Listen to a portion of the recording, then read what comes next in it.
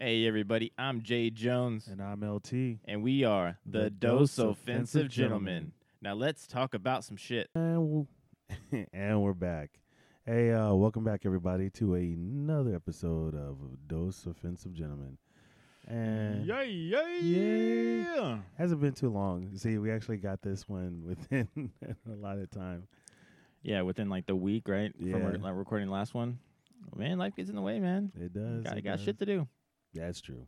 You got shit to do. And got more of it coming up. But You have no idea. Oh, you do have an idea, but yeah. Yeah. But so back here at the DOG, and it's a nice sunny day. We should be outside playing or riding motorcycles or skinny dipping. Playing in the street. That's something we could be doing. You know, Yeah. old school play basketball or even tackle football in the street. Yeah. That's how you do it. No, I've done that. Oh, of course. This isn't like a sarcastic. Yeah. Like, no, we've done that. Like, yeah, that's what you do. That's yeah. See, that really incentivizes not getting tackled. Yeah. It's gonna fucking hurt. The landing hurts worse than the tackle. Shoot. That's straight up street ball. But anyway, Yeah. so drink wise, what we got for you today is actually one of my favorites. It is actually my favorite rum. So going a little different today. No scotch as usual, but we are going with rum. So the rum we're going to have today is Jamaicans Wray and Nephew's White Overproof Rum. So you just brought this over and showed it to me, and I was like, man, this looks like the most simplistic bottling and labeling. Like, I'm surprised like they just didn't write a Sharpie on it. You know. Rum XXX. Yeah, exactly. You know, like but no, it's good. Like, I do like it. It's really we'll taste some more later. Yeah. But going into the history of it, which we brought up on Elpedia, the history of J. Wray and Nephew began in 1825 when company founder John Wray opened the Shakespeare Tavern in Kingston, Jamaica. Kingston grew steadily and eventually became Jamaica's capital in 1877, and the Shakespeare Tavern became highly successful. In 1860, Wray brought in Charles James Ward, the son of his brother, to run the business side of the company. Ward was a dynamic and gifted entrepreneur, and under the leadership of J. Wray and under the leadership of J. Wray and Nephew, see they threw in the title there, began a period of growth and prosperity. Wray retired in 1862 and died in 1870, leaving Ward as the sole proprietor of the business. Ward developed his heritage, a tavern and liquor dealing concern, into one of Jamaica's largest commercial enterprises and a company that enjoyed international success. At the International Exhibition held in London in 1862, now we're getting into some history, right? Mm-hmm. J. Wray and Nephew won 3 gold medals for its 10, 15, and 25-year rums. The company's rums also won several awards and prizes at international exhibitions in Paris, 1878, Amsterdam, 1883, New Orleans, 1885, and Jamaica, 1891. So, like, that's a pretty pretty substantial rum, I'd say. Yeah. Yeah. Well, so with this distillery, I mean, so the rum we're about to drink is their flagship rum. This is the rum that they produce, but they actually own other distilleries and rum brands as well. Another famous one is Appleton's. Appleton's rum is owned by the same company, but they're distilled at 2 different places. And it's actually a dark spice rum. So, yeah, this is not a spice rum at all. No, we'll go on and taste it, but yeah, it's not a spice rum. It's just straight rum. So, like, with all alcohol, you get color from the barrels that you age them in. This rum is not put in a barrel, so that's why it's clear. So that's what gives it the color. There's no additional coloring. It's just straight from the wood. From the wood. Nice. Yeah. Nice. And so, like, rum barrels, in the Caribbean, rum was a very big commodity at the time. Mm-hmm. You had ships that used to run rum, and it was a part of, like daily rations and stuff like that, and things of that nature. And it was, always taken on long sea voyages. So obviously, that's why the Caribbean is you find different. I mean, like every Caribbean island out there has not only do they have rum, but they drink rum, but a lot of their signature drinks are revolved around rum. Oh, I can see that definitely. I've seen Pirates of the Caribbean. Definitely. Well, that's like the history of the Caribbean. Oh, Right yeah, there, yeah, right? yeah, That's yeah. yeah. Johnny Depp running around on the beach looking like a pansy. Yeah, that's exactly what it is. Yeah, but I was introduced to this rum, and one of the so what happened was I was there, and one of my um, or I'm sorry, my wife's uncle was like, the women we were visiting, and all the women in one place chatting away, and there's only two men, so he was like, "Hey, come here, nephew. We're gonna go downstairs." And so we went down into his little den. He handed me a bottle, put on some old school reggae, and we just sat down there and drank. And I got tore up. But the amazing thing I like this, and I've never had a problem. I've never had a hangover in this rum. Really? I've gotten like really, really drunk and woke up the next day and been like, all right, I'm good. Cool. I'm good. See, I've really only experienced that with like high level alcohols, like top tier, top shelf alcohols. They don't leave me as hungover and things, but it's still really good as far as taste and quality and everything. But yeah, that's how I judge an alcohol or a drink is by how hungover I get later. If I feel like crap for like 2 days, I'm never drinking it again. I've had too many experiences on like Jack, on Jack and Cokes and stuff like that. Like, nope, I can't smell it without gagging now. But no, this is good. So before we get into the tasting of it, according to the masterofmalt.com, the nose is fruity, notes of molasses and spice. The palate is fruity and a little spirity. There are notes of banana and you're gonna have to help me out with this word. Demerara. Demerara. Yeah, it's DEMERARA. I'm probably gonna just butcher Demerara. that. Right? Yeah. But it looks like some Greek goddess name or something when I read it. So anyway, but banana and demerara, as well as spice and a little oak. The finish is long and spiced. So with that, we have the toast. Well, we're just gonna keep it simple. I'm gonna go down there. So y'all pick your glass up, and we're just gonna cheers. Cheers. Cheers. That's good stuff. That's good stuff right there. Yeah, I definitely taste the fruity and the spice to it. It's almost a little coconut-y. Is that right? Like a little coconut. I can see that. Yeah. Like a little. That'd probably just be part of the fruit.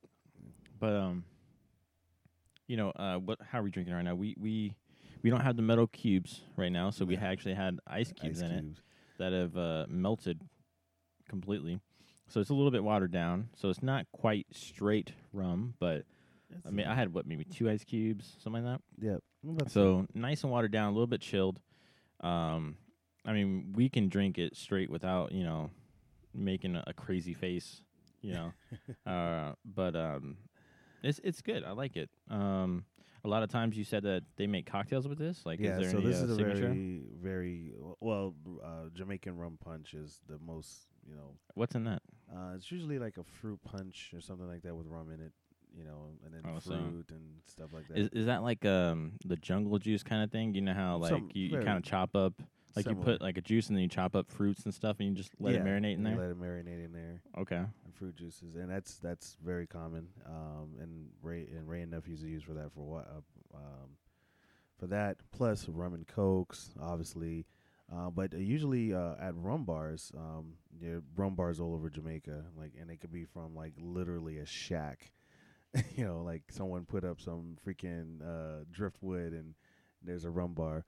But most of the time, people drink it straight.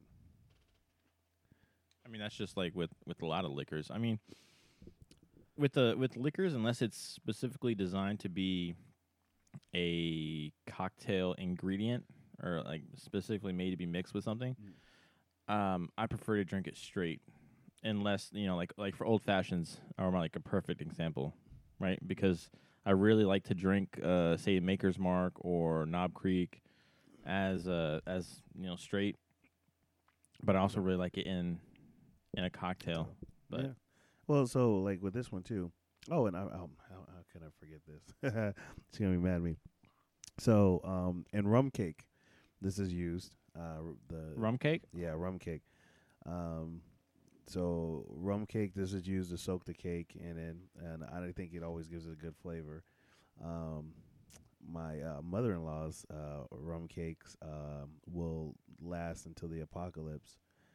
Because all the alcohol preserves it. Yeah. So she usually has it. She puts it in one of those cookie tins, those big round blue cookie tins. Yep. She usually makes it in that, and then she goes and she, like every day for about a week straight, just pours a bottle, let it absorb, pours a bottle, let it absorb, and so on. Oh my goodness. So she gave one to us one time, and she also made our wedding cake like this. And so our wedding cake was a rum cake, but she gave us one time, and we put it on the refrigerator and forgot about it.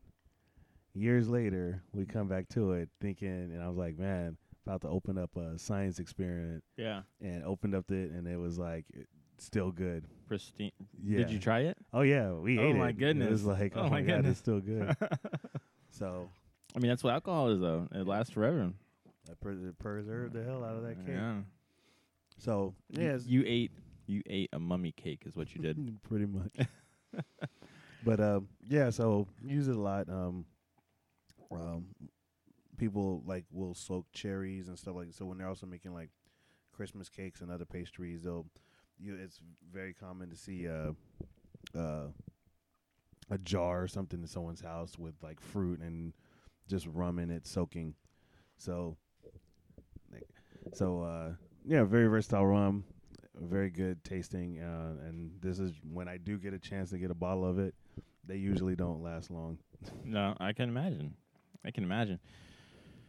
All right. Yeah, but this has got me feeling like all like we should have like some Buffalo Soldier. exactly. We should have some Marley playing in the background. But no, this is it's good, and I think this is one of the first times that I haven't had a spiced rum, because that like the Captain Morgan spiced rum or things like that with that aftertaste and that the very noticeable spices, like the high level. Yeah. That's what I'm used to. But this is good. This is like smooth. This almost, and you're probably gonna be mad at me, but this kind of reminds me of ouzo. Like Really? the taste of ouzo, a little bit, like without the licorice flavor. I can see that a little bit. I can see that a Yeah, little bit. you'd probably be mad at me because that's just completely fucking up geography. That It's is. not the same, man. It's not the It's same. not the But damn it, that's what I think. Okay. No, but it's it's really clean, smooth. It it's is good really for like and I like to drink it iced, Mm-hmm. really chilled, and like for hot days like today. Yeah, and that's interesting because a lot of hot days I don't want to drink anything but like water. Yeah, right. But this I could see drinking on a hot could drink. day because it feels almost refreshing. it does. It's Yeah. very, very nice. So I know we talked about what we're going to do on this podcast today, and so this is a topic that hits home for me. Yeah. I know it hits home a little bit for you too, because You more the than- nerd flag runs high. Yep. The Solo movie flop. Bang. So I got this. I saw. Unfortunately, I saw Solo. Now I'm going to say this. As a movie, and to give it all fairness, the problem with Solo it's painfully mediocre.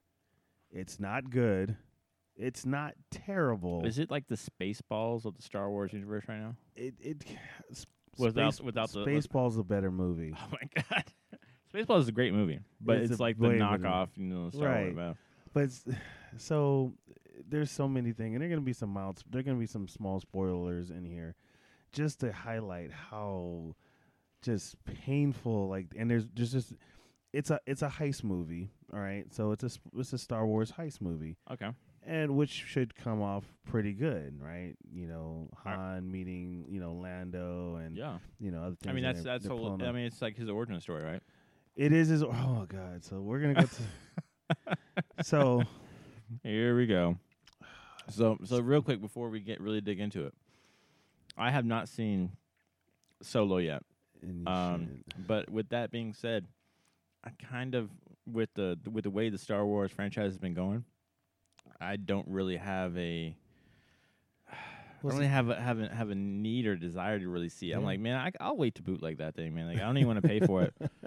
It's one of those where it's like, we went through The Force Awakens. I thought it was an okay movie. Still left a lot of things unexplained and stuff like that. I'm like, okay, well, I'll give you, you got more movies coming later, so I'll give you some leeway on that. Then The Last Jedi came out, and that just didn't make any fucking sense.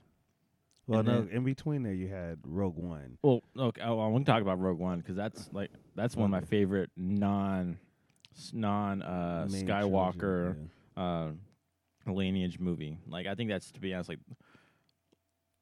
I don't want to say the perfect Star Wars movie, but I think that movie exemplifies what a movie about the Star Wars universe Mm. can be, right? Because it's an entire universe. If you want to look at all the EU and you want to look at all the additional now non-canon elements in there, there's so many stories that you can tell, Yeah. like of certain characters, of in between certain events, things like that. But that had nothing to do with a Skywalker, except for the very end when Leia came on.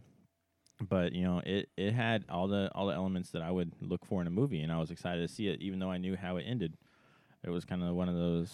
Yeah, that was kind of the thing. Like, and the thing I liked about the Rogue One is that we knew it was bad. We knew what was going on, but you hope, like when you know the ending of a movie, Yeah. and you're just hoping there's It got to be changes, changes. yeah. There's got to be changes. But to be honest, like, I like that they kept it because then it Yes. actually fit it makes into sense. Yeah. the historic movies that are already set. So I thought that was fantastic. Not only that, but like not being afraid to kill off characters. Oh, yeah. I mean, they weren't the iconic didn't- ones, but they didn't they kill were. off characters. They killed off the cast. Yeah, the cast, the entire thing. Yeah. No, that's absolutely true. Everybody died. Yeah, Spoiler. Akbar did not die. Until, It's a trap until later. until later, but yeah. Off screen. Off screen. Damn it. But going back to Solo, I have no desire to it, man. Like I haven't been awed. I haven't been like I mean, this could be marketing, but even the casting piece of it, like I wasn't really enjoying like, oh, this is The Donald Glover as Lando was That's actually probably the to me best one. That was the best. I was going to ask He about was that. pretty much the best aspect of the movie. You know what pissed me off about that though? Mm. So Lando, all through my childhood, watching these movies, going Billy D. Ray, womanizer, 100%. He was a Williams. playboy. He was absolutely a playboy. Yes. And then now with like the LGBT, movements, and everyone has to be represented and stuff like that, we're gonna say that he is pansexual. And it was like, you out your What the fuck goddamn does that mind. even mean? Like, I don't know what Yeah. that means. Does that So- mean? Wait, I have a question because this came up in like other interviews that I read, and like, okay, so he's pansexual in this movie. And, Well, they and don't then- really. They don't really say anything like that. The only thing No, but what the writers did. the writers said yeah. afterwards, And then I guess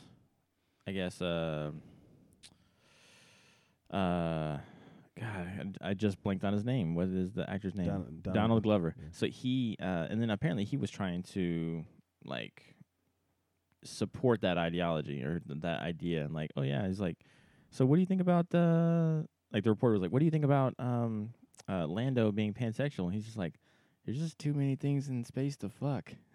I was like, that's a fucking Lando thing to say. Yeah. That is.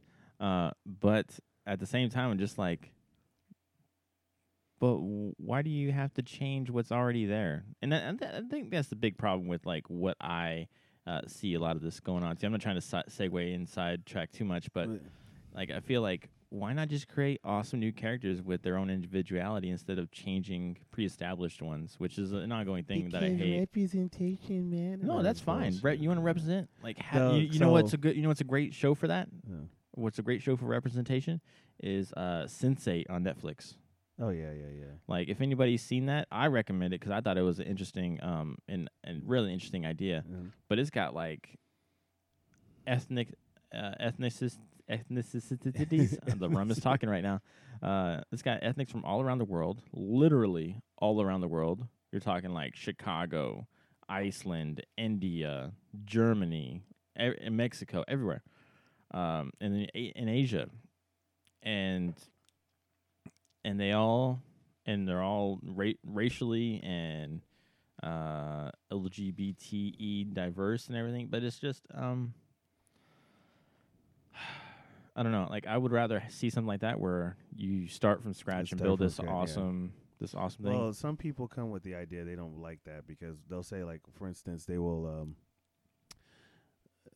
they'll point to, let's say, like, take comics for instance, right? They'll try to push this, character, new imaging of a character, and and they wanted to represent it. So it was like, so again, America Chavez is a prime example of this, right?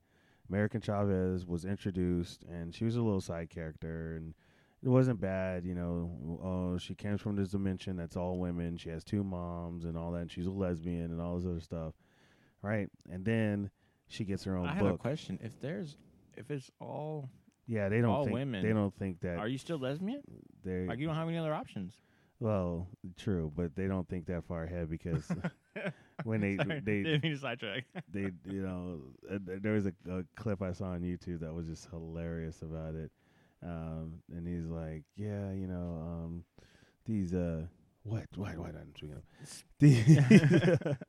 he's like, these you want these same sex marriages, he said, but in these utopias, like, everyone is same sex and all that, and he's like, yeah, so that's just gonna be one generation. And they're like, what? He's like, yeah, there's he's like, unless there's a man and woman coming together, there's that generation is not gonna carry on. That right. Race is gonna get wiped out. Right. And the guy one of the other guys got mad, and he's like, not everybody came from a man and a woman. And I'm like, you obviously have not taken biology. You're an idiot. Yeah. Like, you're an idiot. Yeah. No. Anyway, let's get back to Solo. So Solo. So what were your big gripes about Solo? So one was his name. That was one of the big, like. Please tell me it's not something stupid. Please tell me. Yeah. It's stupid. So Han signs up he's going to sign up for the Empire, right? He's going to sign up for the Empire. So they asked him his name. He's like, well, it's Han. And he's like, last name? And he was like, basically, he was like, well, I don't have a last name. I don't have any people. I'm kind of alone. And they're like, oh, so you're Solo.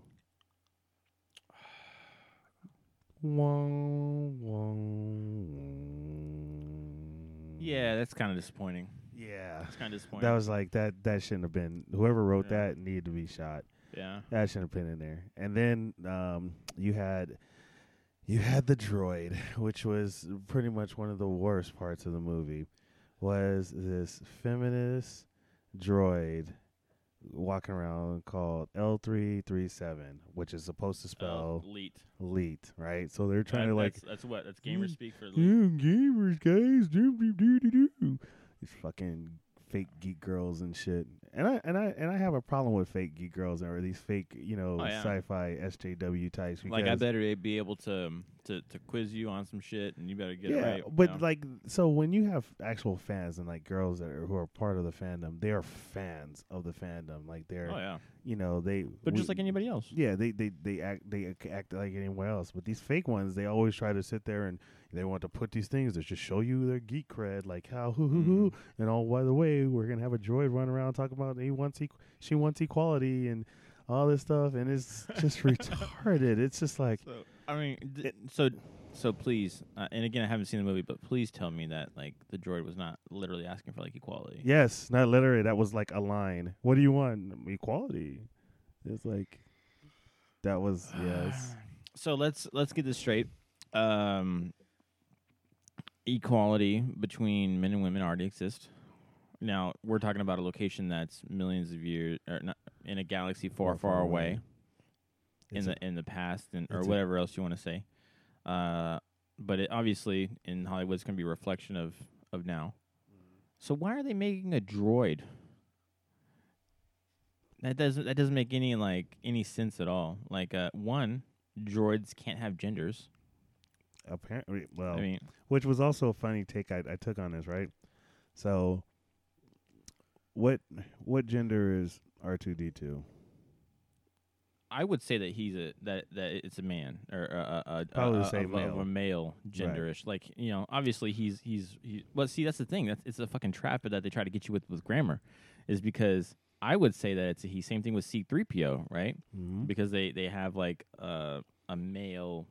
Well, C-3PO specifically looks more masculine than feminine, right? He doesn't have mounds for boobs on his chest. But then for R2D2, you don't have that. Like, he's an astromech droid. He doesn't look anything humanoid or anything like that. But I would still say he's a he because of his relationship with Luke Skywalker is almost a best friend type, right? But relationship. But also when you refer to them as, like, this is the grammar getting you, when they refer to the droids as a he, generally they use it as like the what was it called, the neutral term, right? Mm-hmm. Just to say like this or whatever, like unless it is explicitly female, then that's when you would use she. Right. Everything else is he. It defaults to he. Yeah. And that's the same way in several languages. That's so sexist. Anyway. But I mean that's a trap, like, in grammar that they try to get you with. But I mean, but it doesn't make any sense. Yeah. But so even it's with a droid, it is literally nothing but computer parts. Yeah. But so with C-3PO, even though we consider him looking mannish, it's more that it has a humanoid figure, right? No real representation, like overt representation of it being a man, right, or a male. And he actually has a personality instead of just a programming, right? Yeah. And then R2D2 is a trash can. BB-8 is a ball, right? Right. So, but they had to make sure that we knew that L337 was female, and they even pull up a picture. Pull up a picture. L337. I'm gonna see L3. No. Star Wars. Yeah. Images. That doesn't look anything female. Yeah, it doesn't. Except for the hip. The hip. Well, hold on, let me. They made the hips like pretty wide. But like I don't. But you. So are those birthing hips? Right. Like what are you trying to explain there? Because like this looks like a this looks in all honesty. This looks like if you took R2D2's head, the part that swivels, and put it on top of like a skeleton. But it doesn't look anything female-ish or anything like that. It's probably just has a more female voice, I imagine. Well, it has a female voice, but it had it made it the wide hips and then made it like C-3PO. We would say it was a dude or a coward and stuff like that, but it wasn't.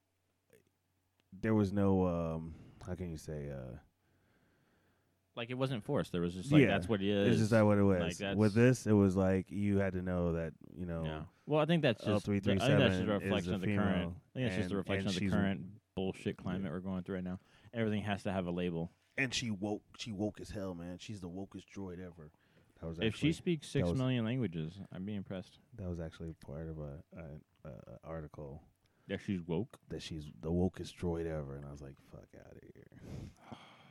Again, man, it's people that are looking to establish an agenda or some kind of validation of a propaganda. Something, like, hey, this validates my argument that, blah, blah, blah. It's just like, but it's a fucking movie about a galaxy far, far away. Like, one, do you think they would even have the same problems as now? No. I don't think so. I mean, and so what's interesting is people talk about Star Wars recently on on I think it was Joe Rogan's podcast. They were talking about how they used Star Trek and I think Star Wars a little bit as a an example of the removal of racism. And Joe Rogan said, "Well, I could. Well, no. If they keep this up, like racism could be, the thing in the past in like 40, 50 years." I was like, "Nope, Yeah. nope." I was like, and that's the thing is like racism will always be around, Yeah. always, as long as there are different people and there are Different different people. tribes and there are and as long as we're not literally homogeneous, which means all the same. If we are heterogeneous in any way, there's going to be racism. Yeah. I mean, we've seen this, and Well, they have Saturday morning cartoons on this, where they have, for example, I just saw this on Avatar: Last Airbender. Right, I've seen the show I don't know how many times, but this one what comes to mind. There's an episode where you have two tribes, right, that absolutely hate each other. Right, they're not all different. One is like the prissy, like private school type tribe, and the other one is like the barbarian, like we're rugged kind of tribe, and they absolutely hate each other. But they hate each other because of one fact happens hundreds of years ago, like one of the guys beat up another guy or whatever like that, right? And so now these two groups of people hate each other. It's like, well, but why? Like they're more like each other than they're different, and for there's always going to be like that hate. There's always going to they had, like I said, like they on a biology level, they had more in common than they had different. And it's just culturally, as long as there's many different cultures, as long as I can appropriate as a white cis male many other cultures. Oh, so racist. I was absolutely. I said that on purpose. But it's one of those things. Like if you have so many different areas that can create their own niche culture, there's always going to be some kind of racism or whatnot. Always. Well, yeah, because racism is a subset of tribalism. It's just tribalism based on race, and or comes from that tribalism based on race, where you're gonna have someone's gonna see a difference in someone else, and they're gonna have an issue with it, or they're gonna think there's better. And there's always gonna be those people, and then there's gonna be generally majority of the people are gonna learn to, get along. I mean, yeah. And another perfect example, real world incident. The Hotel Rwanda movie, right? Of the massacre in Rwanda when they had the Tutsi, right? The Tutsis killing the other tribe. Yeah. Hey, guess what? All African, from the same country, but they were just different tribes. Yep. And to be honest, again, this is me looking at it. I cannot tell the difference when they showed the Tutsi and the other tribe. It's like I would have watched. I can't identify that. Like, there's no racial color, the racial tone. There's no major change in facial features or anything like that. Yeah, they're the same race. They're the same people. Well, it's essentially the same people. Yeah. And yeah, they killed each other over tribalism, basically. Yeah. So yeah, Anyway. but But this is where it all stems from. Like, because of all this other stuff makes sense or doesn't make sense, Star Wars story Solo doesn't make sense. yeah. Like, you're just trying to drive a wedge, man. Why would you put things like there? And so with things like that, you can see a lot of Star Wars fans. Like you said, you are a big Star Wars fan, probably bigger. You're bigger than I am. You haven't seen it. That's probably the only time you'll say that sentence. Well, yeah. That's generally like what's gonna happen. But yeah, you didn't see it, and to be fair, there's a lot of people who were long-term Star Wars fans. Apparently, where decided just not to see the movie. They essentially boycotted the movie, which also leads into our next topic. So a lot of these problems we're having with the Star Wars universe seems to be pointed at Kathleen Kennedy, who is running LucasArts and producing these movies. And with this, with the backlash from the negative backlash from The Last Jedi, plus Solo underperforming, and I think they said it's going to end up costing them something like I think it was $80 million. $80 million. Yep. That's yeah. So yep, $80 million for the studio. Yeah. So what it looks like here is there's a flop. it's a flop, Yeah. and she's. I mean, it still made money from what it's did, gonna right? make money. Yeah. You know, so But it's just probably losing what they expected to make on right. it, right? Well, Because what Disney happened? doesn't flop. They do. I mean, it's not going to be nothing to hurt Disney, but Disney has flopped before. Um, the thing with this is, so, they project how much money this movie's going to make, so that lets them know how much they're going to inject in advertisement, toys, because they always roll out the whole package. When something Star Wars come around, when you already know you're going to have toys, costumes, mugs, a whole bunch of merchandising and stuff like that. So they got to invest all that money in that too, because they're thinking if the movie does well, people are going to buy the merchandise and generate more money that way. Yep. So since the movie is underperforming, generally that means The sales will be mediocre too, and they are not they're not going to recoup that money, all that money that they put in or they were projected to have. I mean, they might break even. Sometimes they do even make a small profit, but based off what they expected to make, and plans for the future, a flop in a series like this is huge. especially when it's already like hugely established, right? I mean, like this is a mega movie franchise, mega. Yeah. Mega. Well, and you say that too. So this was also reported last week too. Was that the Last Jedi DVD and Blu-ray sales were like low. Oh yeah, nobody like cares about it. Super low.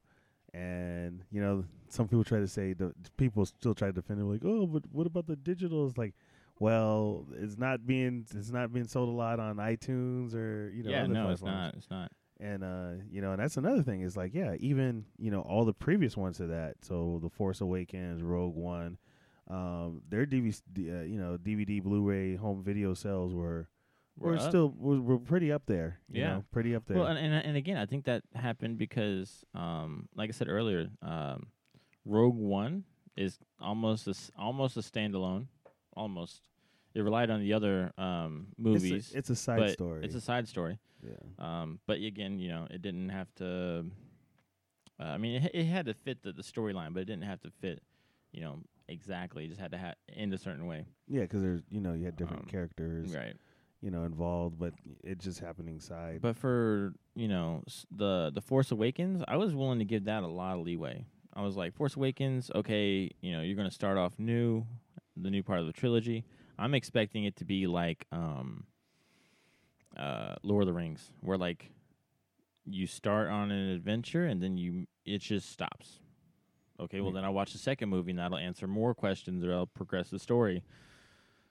And it didn't really do that. It did not answer. It pushed the story a little bit further, but it didn't really answer. It had more faults than anything else in it, and that's what kind of pissed me off. But, yeah, and then now Solo is another kind of origin story for Han Solo, and just I don't really. And now we know he dead, so. Now you know he what? Him dead. Solo him dead? Yeah. So now it's just like, well, where does he go from here? Well, he dies. Well, he died. So, and another thing. Now I will say another cool thing about the movie was actually Darth Maul is in it. Oh my god. Yeah, that was like, just Darth Maul is the shit. Like this. How this is a way how to waste a great character. Yeah. Not only that, but like Star Wars. Star Wars has excellent villains. Yeah. And if they leverage the villains more, I mean, besides Kylo Ren, I don't even know if Kylo Ren's even a villain anymore. Is he? I don't know what this. He's confused. That's what he is. Yeah. He's confused. But Maul is not. That motherfucker's badass. He chops bitches up like nothing. Yeah, and I always loved like the I read one of my they only did one book on him prequel novel which is called Shadowhunter. Yeah. And that was good. Very good. Very good. It was like also liked him in the book Darth Plagueis book. Oh, yeah, because he was just a side character, but he had a major impact in it, and it was interesting to see kind of his origin story and how they brought him into it. Because you don't see that in episode 1. He just kind of comes up and and slices up Liam Neeson, and that's it. And then Ewan McGregor comes out and just slices him in half. Yeah. And I was like, what a waste. I mean, he should have. They should have. I mean, I know they brought him back in like the Clone Wars, and he's in Star Wars. He was a pretty good figure in the animated series. Well, yeah, but in the last one, the Star Wars Rebels, where they killed him for good this time, it was kind of weird seeing him because he came off like he was British. Now, granted, Ray Parks, the guy who plays him, is British, but did Ray Parks voice him also? No, he didn't voice him for the Star Wars Rebels, but it's like Ray Parks, at the few times Maul speaks, it's not Maul. It's not British. It's not a British accent. It's the character. But they went straight British sort of thing in this one. It's interesting how in a galaxy far, far away, they still have dialects like that. Yeah. But so, getting back to Kathleen Kennedy. Yeah, so, a lot of people are pointing to, how divisive the Last Jedi was and everything. So now it looks like she is on her way out. Yeah. In September they're projecting, right? Yeah. So according to express.co.uk, I'm just going to read a quick paragraph for you. So although industry pundits and some sites support the studio head, there has been an extraordinary backlash against the Star Wars franchise and specifically Kennedy herself since the divisive Last Jedi hit cinemas. The remarkably poor performance of Solo is being attributed in part to a massive ongoing fan boycott of Star Wars movies. Now, I kind of have a conundrum with this, right? Because either it's a Star Wars fan boycott, which I don't think we're even allowed to do that. I don't think it's in our genetics. Because we have to have it. We have to have Star Wars. We have to be able to enjoy it. Now, I've also read articles where they've blamed Avengers, Infinity War for Solo's poor performance. Well, here's the thing, and I always when they use because of Avengers and Deadpool and that's what I said. First of all, that's a bullshit reason because we're fans of all three franchises. They're gonna go see the movie, right? Yeah, Because there's a huge, I guarantee you, there's a huge overlap between comic book nerds and Star Wars nerds. Huge overlap. Oh yeah. Well, it's all fantasy. Right. Yeah. So I'm pretty sure the same people who were very interested, or not to say all of them, but a vast majority of the same people who are interested in the Avengers, Deadpool would also be interested in a new Star Wars movie. But the problem is Star Wars movie, this later, the last one, Jedi, was crap. Yeah. And there was not it sort of killed, like, so if the Last Jedi, I would say this, if the Last Jedi was good, a better movie, a much better movie, on akin to the level of Rogue One, I guarantee you more people would have been happy to see this. Oh yeah, definitely. But my whole thing is like I hate seeing all the social justice warrior propaganda in it. I'm like, I get it. Like you feel like that Lando has to be pansexual for you to make your quota. Like I get it. I know. But but you can make really good stories with individuals. And you can have strong female characters. They could be whatever sex they want, or they could be whatever gender they want. Well, no, there's only two genders. But, I mean, they can be any kind of sexual orientation they want. Like, okay, cool. Like, but it's once you start actually pushing it, and it becomes blatant instead of just when you make it natural. It feels conforming. Yeah. So it's like it's just frustrating. And like I said, it's not a terrible movie. It is not as bad as The Last Jedi, in my opinion. It's just it's not that bad. For a side note, please go check out the DOG review on The Last Jedi. Yeah, you'll be pleasantly surprised. Yeah, that movie sucked. But it's not as bad as that. It's just if it was not a Star Wars, it did not have the Star Wars labeling on it, I probably would have liked it more. But because I expect more from Star Wars, it was like, this should have been so much better. Yeah. You know, Well, I'm just gonna bootleg it, or I'm just gonna like find a DVD rip or borrow it from a friend. trust me, as Something. I generally- mean, I'll generally watch it, but I'm not. I'm not gonna. I don't feel invested into it. yeah, You know. when these movies do this bad, they tank this bad, they'll probably be up pretty soon. Oh yeah. Yeah. Well, so again, like this kind of brings me to how Hollywood is disenfranchising a an entire demographic, right? Mm. Because I mean, like I'm a normal dude. I'm a normal dude, and I That's- was heavily invested in in everything Star Wars. Like I love it. I've seen everything. I'd say I've read the books, the audiobooks, the games. I know it, you know. And now it feels like since they're on such an agenda hike and they're just trying to push this kind of ideology, I'm just like, well, I don't really fit, and I can't really quote unquote identify as Yeah. some of that, and so it feels like I'm getting marginalized, and it's like I'm not Well- I'm not the minority in this. Like, you know, the vast majority of the people that enjoy these movies are normal people, normal dudes. People. I'm not saying that you know, gay people or whoever else can't enjoy this, but they're normal too. And once you start kind of, I think once you start kind of catering to those tastes and doing that, it loses the normalcy of it, and it kind of puts them on a pedestal, and then people don't like that. Like, Yeah. I want to be a normal dude. Like, my home life is my home life, but when I go to the movie, I want to see some regular stuff. Now, granted, if they want to push, you know, or they want to have gay, lesbian characters, go for it. You know, go for it, but make that part of the character. Don't make that part of the agenda. You know what I'm saying? The That's my problem with like movies nowadays. Anyway, like as a whole, Star Wars is just jumping on that bandwagon. right. You're not having. They're trying to push a message instead of entertaining people, Yeah. paying customers, and that's. You know, that's probably why they're going to probably have some change in the guard. And we've seen this a lot with Disney and stuff like that. Like Marvel, comic-wise, they were pushing this very hard, and their sales were tanking. So they're going back. You know, the whole pitch this summer is them to go back to, you know, putting the characters back in order. Bruce Banner is back as the Hulk. Oh yay! Finally, Finally, and you know, but I think they're gonna keep the Amadeus Cho Gogurt Hulk going around. There is you know, Thor is back as the God of Thunder.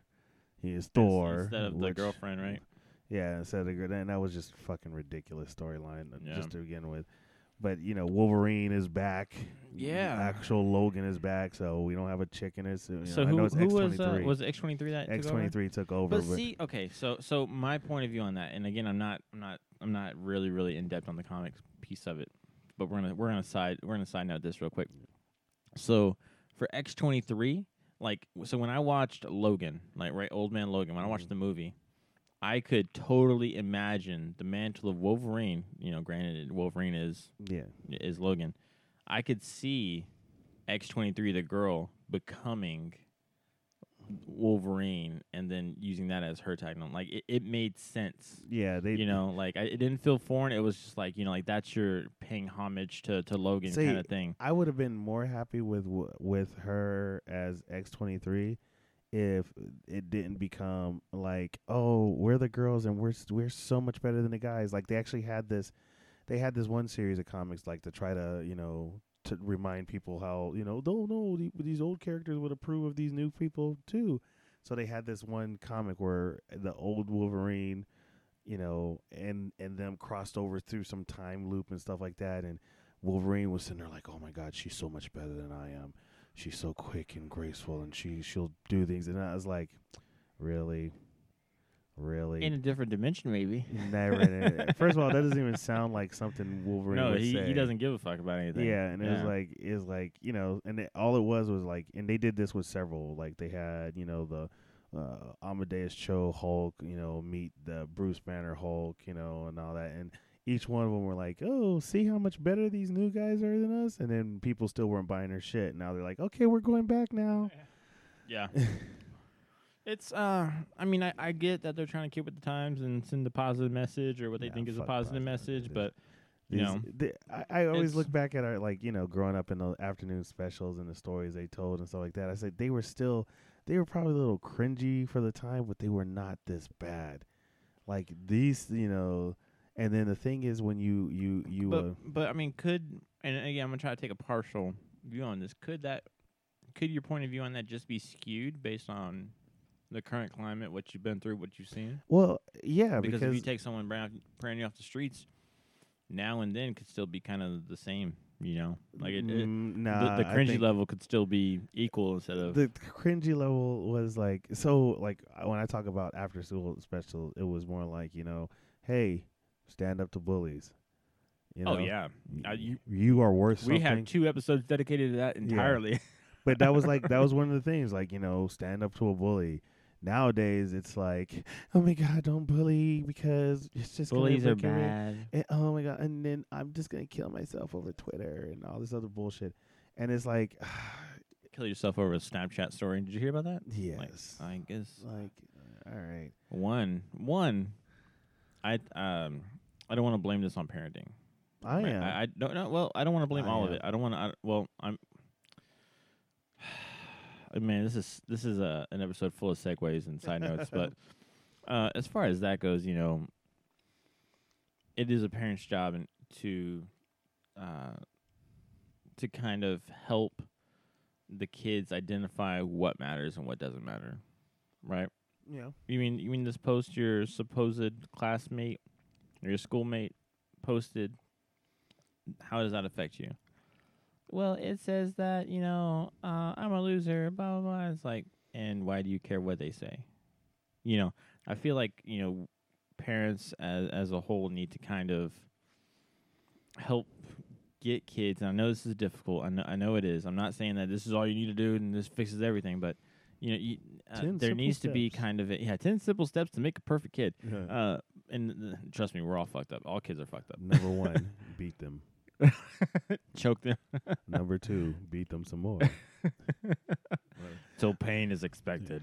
Nah, Yeah, so but I don't really. I mean, it's like, just, like- yeah, but even now, like, I know people would take offense to that. You don't hit children, you No, bastard. discipline them. Discipline them. There's discipline and there's abuse, and there's nothing wrong with corporal punishment as a corrective measure. I'm not talking about like, torturing your kid and beating them to a pulp, but No. like Like a you're- spanking. yeah. Spanking. like we're fucking animals. Yep. We're primates, and primates do the same thing. Yep. Because a physical reaction to something, a physical, stimuli to helps you remember that that is bad. That's bad. Yeah. This is so perfect example. Like when you have a baby, the baby or the child, we'll even say a toddler. The toddler has a very hard time expressing himself, right? And I say himself because it's gender neutral, right? I'm using that in that term. Please don't skew me in the comments, which we have 0 of. But, they have a very hard time expressing themselves. So, really, what do they understand on an emotional and logical level? They understand that, okay, I acted in a certain way, and they know when it's bad, right? Don't go into the street. They go into the street. Well, fucking nothing happened, right? I'm going to ground you if you go in the street. They don't really understand what that means, right? Because a lot of times parents don't really fulfill the grounding. They don't follow through. But you know what you can't follow through on? Like within 30 seconds? Yep. A spanking. Quick Don't little go in the swat. street. You went in the street, grab them, spank them. Don't do that. Well, now they have a consequence. And not to say that it has to hurt. Like you should not injure your child. Absolutely not. You shouldn't. But it's a reminder of the power hierarchy. Parents at the top, kids below that. And and but once the kids are not your property. until the some motherfucker's 18, they childless- are. Some childless son of a bitch will Yeah. scream. Well, I actually said, "Children are not your property." I was like, "Really?" Because I'm paying for it. I'm paying for them, and if I put it this way, if they get into trouble and you have to come get me to help to deal with it, they're mine. Yeah. All right. So shut the fuck up. Yep. Anyway, so let's get back on We are track. way off topic. We are way off topic. We are just going through. That's the rub, man. You're But just going- anyway, because time is wrapping up, so I'm going to give a quick. So Solo sucks. The rum is good. Kathleen Kennedy is. I'm just jumping all around. So the rum is good. Solo sucks. Kathleen Kennedy will probably step down, I'm thinking, in September because of the articles that are getting pushed out. Bye, bitch. And now, So to some sad news. So yeah, This week we lost one of my idols, probably one of my bigger idols, in Anthony Bourdain. Yeah.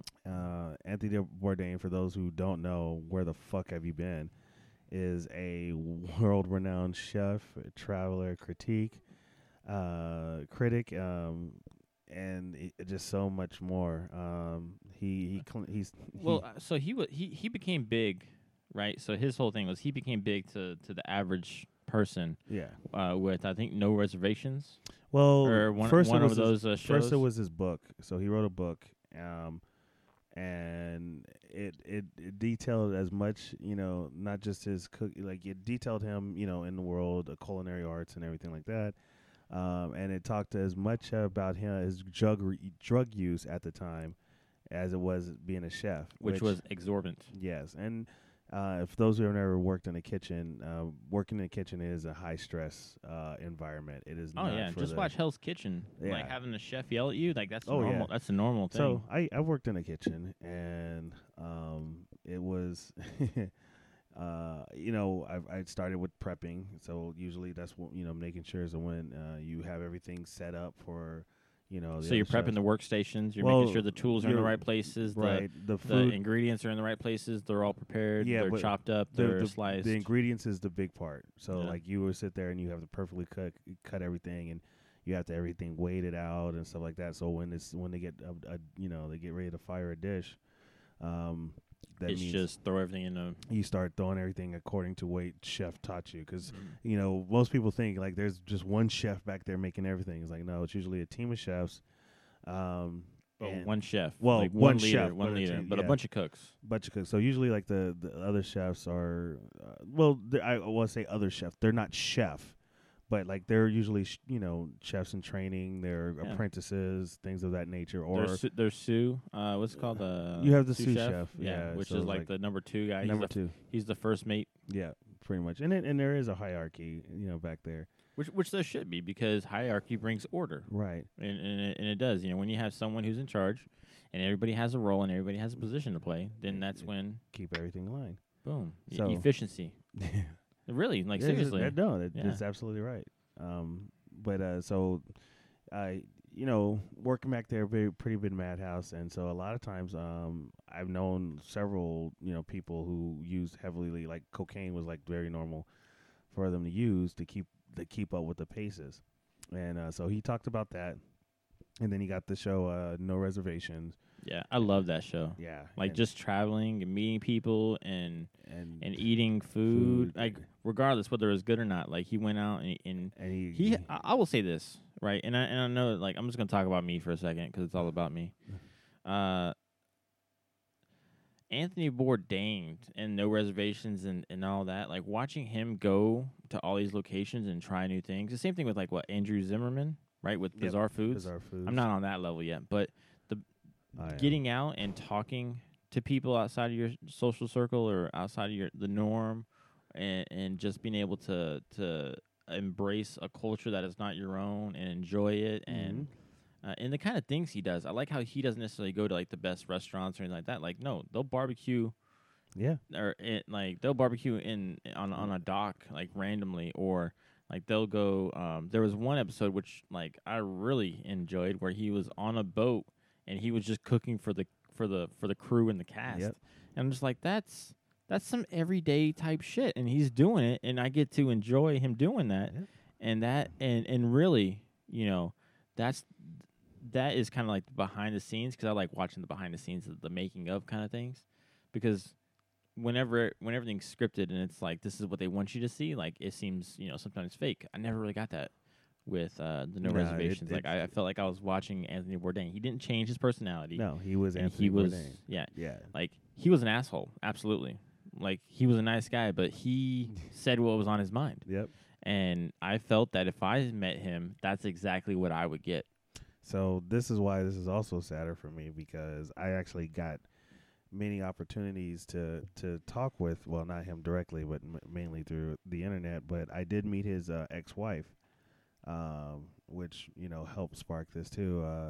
She's an avid. At the time, she was really really avid, chomping at the bit and doing jiu-jitsu. and sorry, Oh shit! yeah, Jiu-jitsu, motherfuckers. I'm sorry, I And- just had to throw that in there. Sorry. and you know, she was really heavy into that, and it could be like I think she does like full MMA now, like Oh, really? full on like she fights now, but That's unexpected. I did not. yeah, but she was. I was I not mean, expecting to hear that. she was, you know, that's usually a natural evolution of most jiu-jitsu guys. At some point, they're gonna go and cross over into MMA. But yeah, so you know, got to meet her, and you know, she got me in touch with him, and you know, started talking jiu-jitsu. He started doing jiu-jitsu. Matter of fact, he what did he won? He won, I think, was it the New York Open or something? The IBJJF New York Open. He won his category at Senior 5. Like Which means old blue belts. old, but he apparently won that one. I don't know how many people he fought, but I had talked with him back and forth, and was definitely was trying to coordinate some time when he had time, if he could, to come to Lisbon, and you know, either compete or watch the IBJJFs. the IBJJF European Championship. And That would be that would cool. have been like the Because I've dream. heard some of your awesome stories about Portugal, Oh yeah, and I want to go on that. And then you add Anthony Bourdain and to then that. he would. That would have been. Yeah, That'd have been it awesome. would have been awesome. And I That would have been an awesome episode for No Reservations or whatnot, exactly right? Because that would have put his cultural foodie and jiu-jitsu That's it. life all in one. Well, he actually did. He did actually in Parts Unknown. He actually went to Brazil and was doing jiu-jitsu. Really? Yeah, so there's an episode of that where he does jiu-jitsu down in Brazil. And I was like, man, that's so cool. But like that's one of the reasons why this guy was my idol. Now, granted, I've been doing like the jiu-jitsu thing before him, and I actually was a traveler before he was. I always tell him, like, man, I've been traveling, you know, all my life. Literally, I have. But you know, but he was an idol because it was like, yeah, there's this guy, he's out there, he's living life. Like if you had told me, like, well, what's living life like, and it's like, well, look at Anthony Bourdain. He's a guy, he's going there, he's meeting new people, he's seeing the world, and you know, absorbing this. So yeah, I could use him as a good example. yeah, so that's why it really hurts to find out that he killed himself, and we really don't know the motivation here. So, real quick, all I heard was it was a suicide. Yeah, it was now, a suicide. One, I can like suicide. That's always a really tough. It's very tough. Thing to intake and to explain and things like that. But Yeah, have you read anything about how he did it? He hung himself. He hung himself. He hung himself. And the thing with it is, so he was actually he wasn't. And that's another thing. He wasn't far from here. Really? Where was he? He wasn't far. He was just out. He was around Strasbourg. Seriously? Yes. So he was in France. That's like what? 2 hours away? No, it's like 2 hours away. Actually, less where he was at. I think it's like less. Here. So he was there to do the shoot Strasbourg for Parts Unknown. He was staying outside. He wasn't staying in Strasbourg, but he was staying a little bit outside of Strasbourg.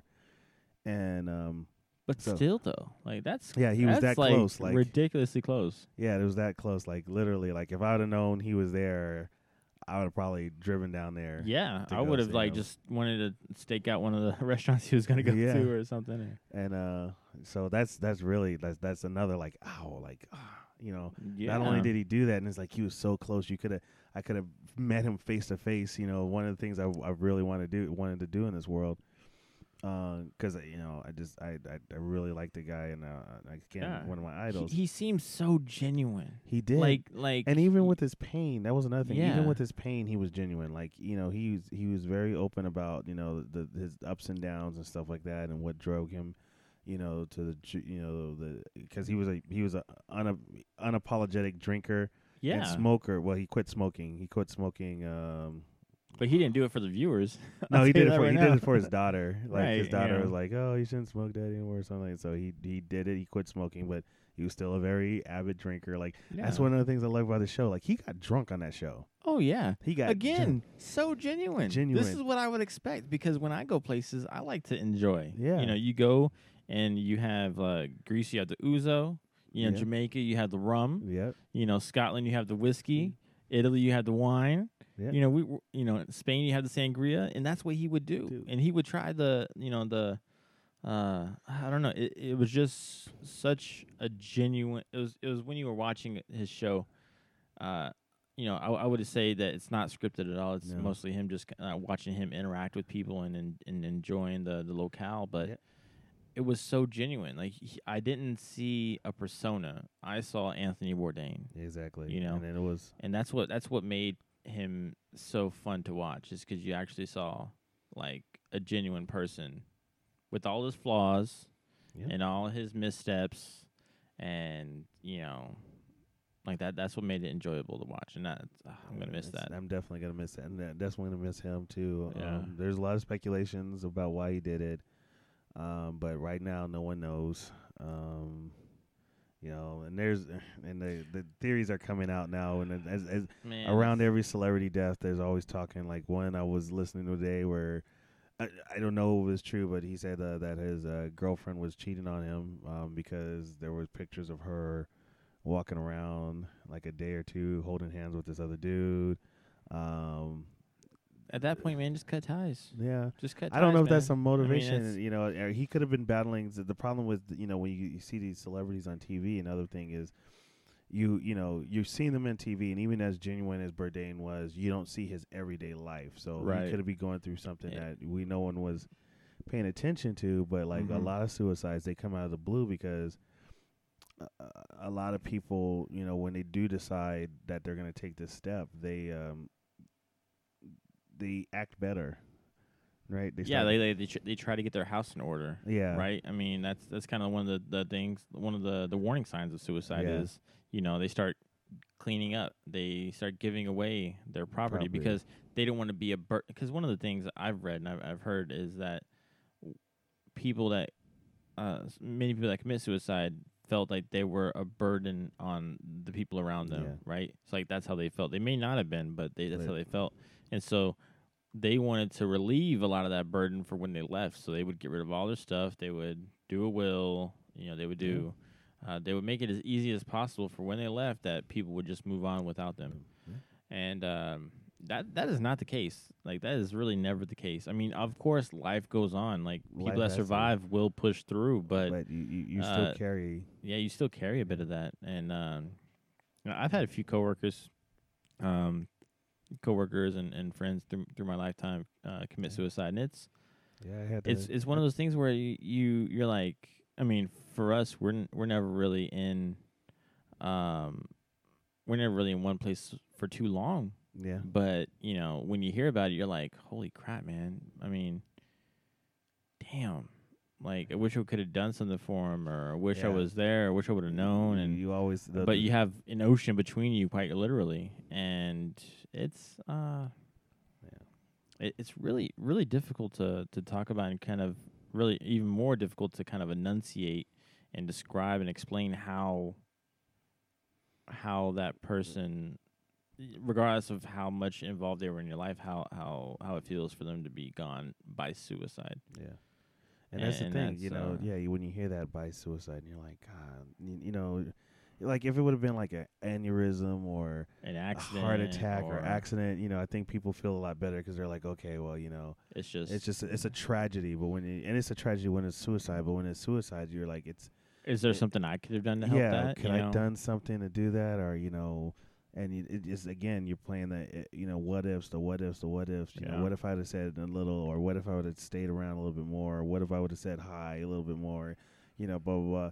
Yeah. And it's like you're gone, and then and that's when you know someone. But when you're like a fan, like I am of this, of Bourdain, it's like it's really hard because I did idolize this guy a lot, and it's like, man, I thought this guy, yes, he had it ups and downs and stuff like that, but he was getting it together. Now, granted, Right. I'm gonna say this: if you ever hear about me dying of suicide, it is a lie. I'm not gonna do it. Oh. Not gonna do it. I'm never gonna do it. But it's like so for me, they always say, "Oh, everyone's had suicidal thoughts." I was like, I've never had. I'm too. I mean, I've thought about like how would things be if I died, Yeah, but I've had not those, like if I committed suicide. Yeah, like like I've had if I those. wasn't here, like if I got in a car accident on the way to work tomorrow, like how would things pan out? is my family prepared for that kind of event? Yeah, I was thinking, know. and when I getting deployed, always thought about that, like what will happen if I don't come home and stuff like that. But it wouldn't be because I took myself out of the game, and so Nope, you got to push through that shit, son. Yeah, and with that, when I look at this and I hear about people that this happened to, or that went through this, and it's like I'm thinking like, why are you doing, like, there's so many avenues you can take to deal with this. Like, how do you get to the point where you're like, I'm out, I'm checking out? It's like I can't comprehend that, so it's very hard to really accept that, and it hurts because you're just sitting there, just you can't understand the person. They're not there to longer speak for what they were going through. Yeah. And it's like it's just such a mixed emotional thing. So Yeah, I mean, I don't know. It seems like when someone is really genuine the way Anthony Bourdain was, and he kind of sucks you into his life to where it's like the Truman Show, right? Like everyone becomes invested into what happens. You're like, oh, I want to see how this guy progresses. I want to see what else he does next. I want to see this. I want to see this. And I'm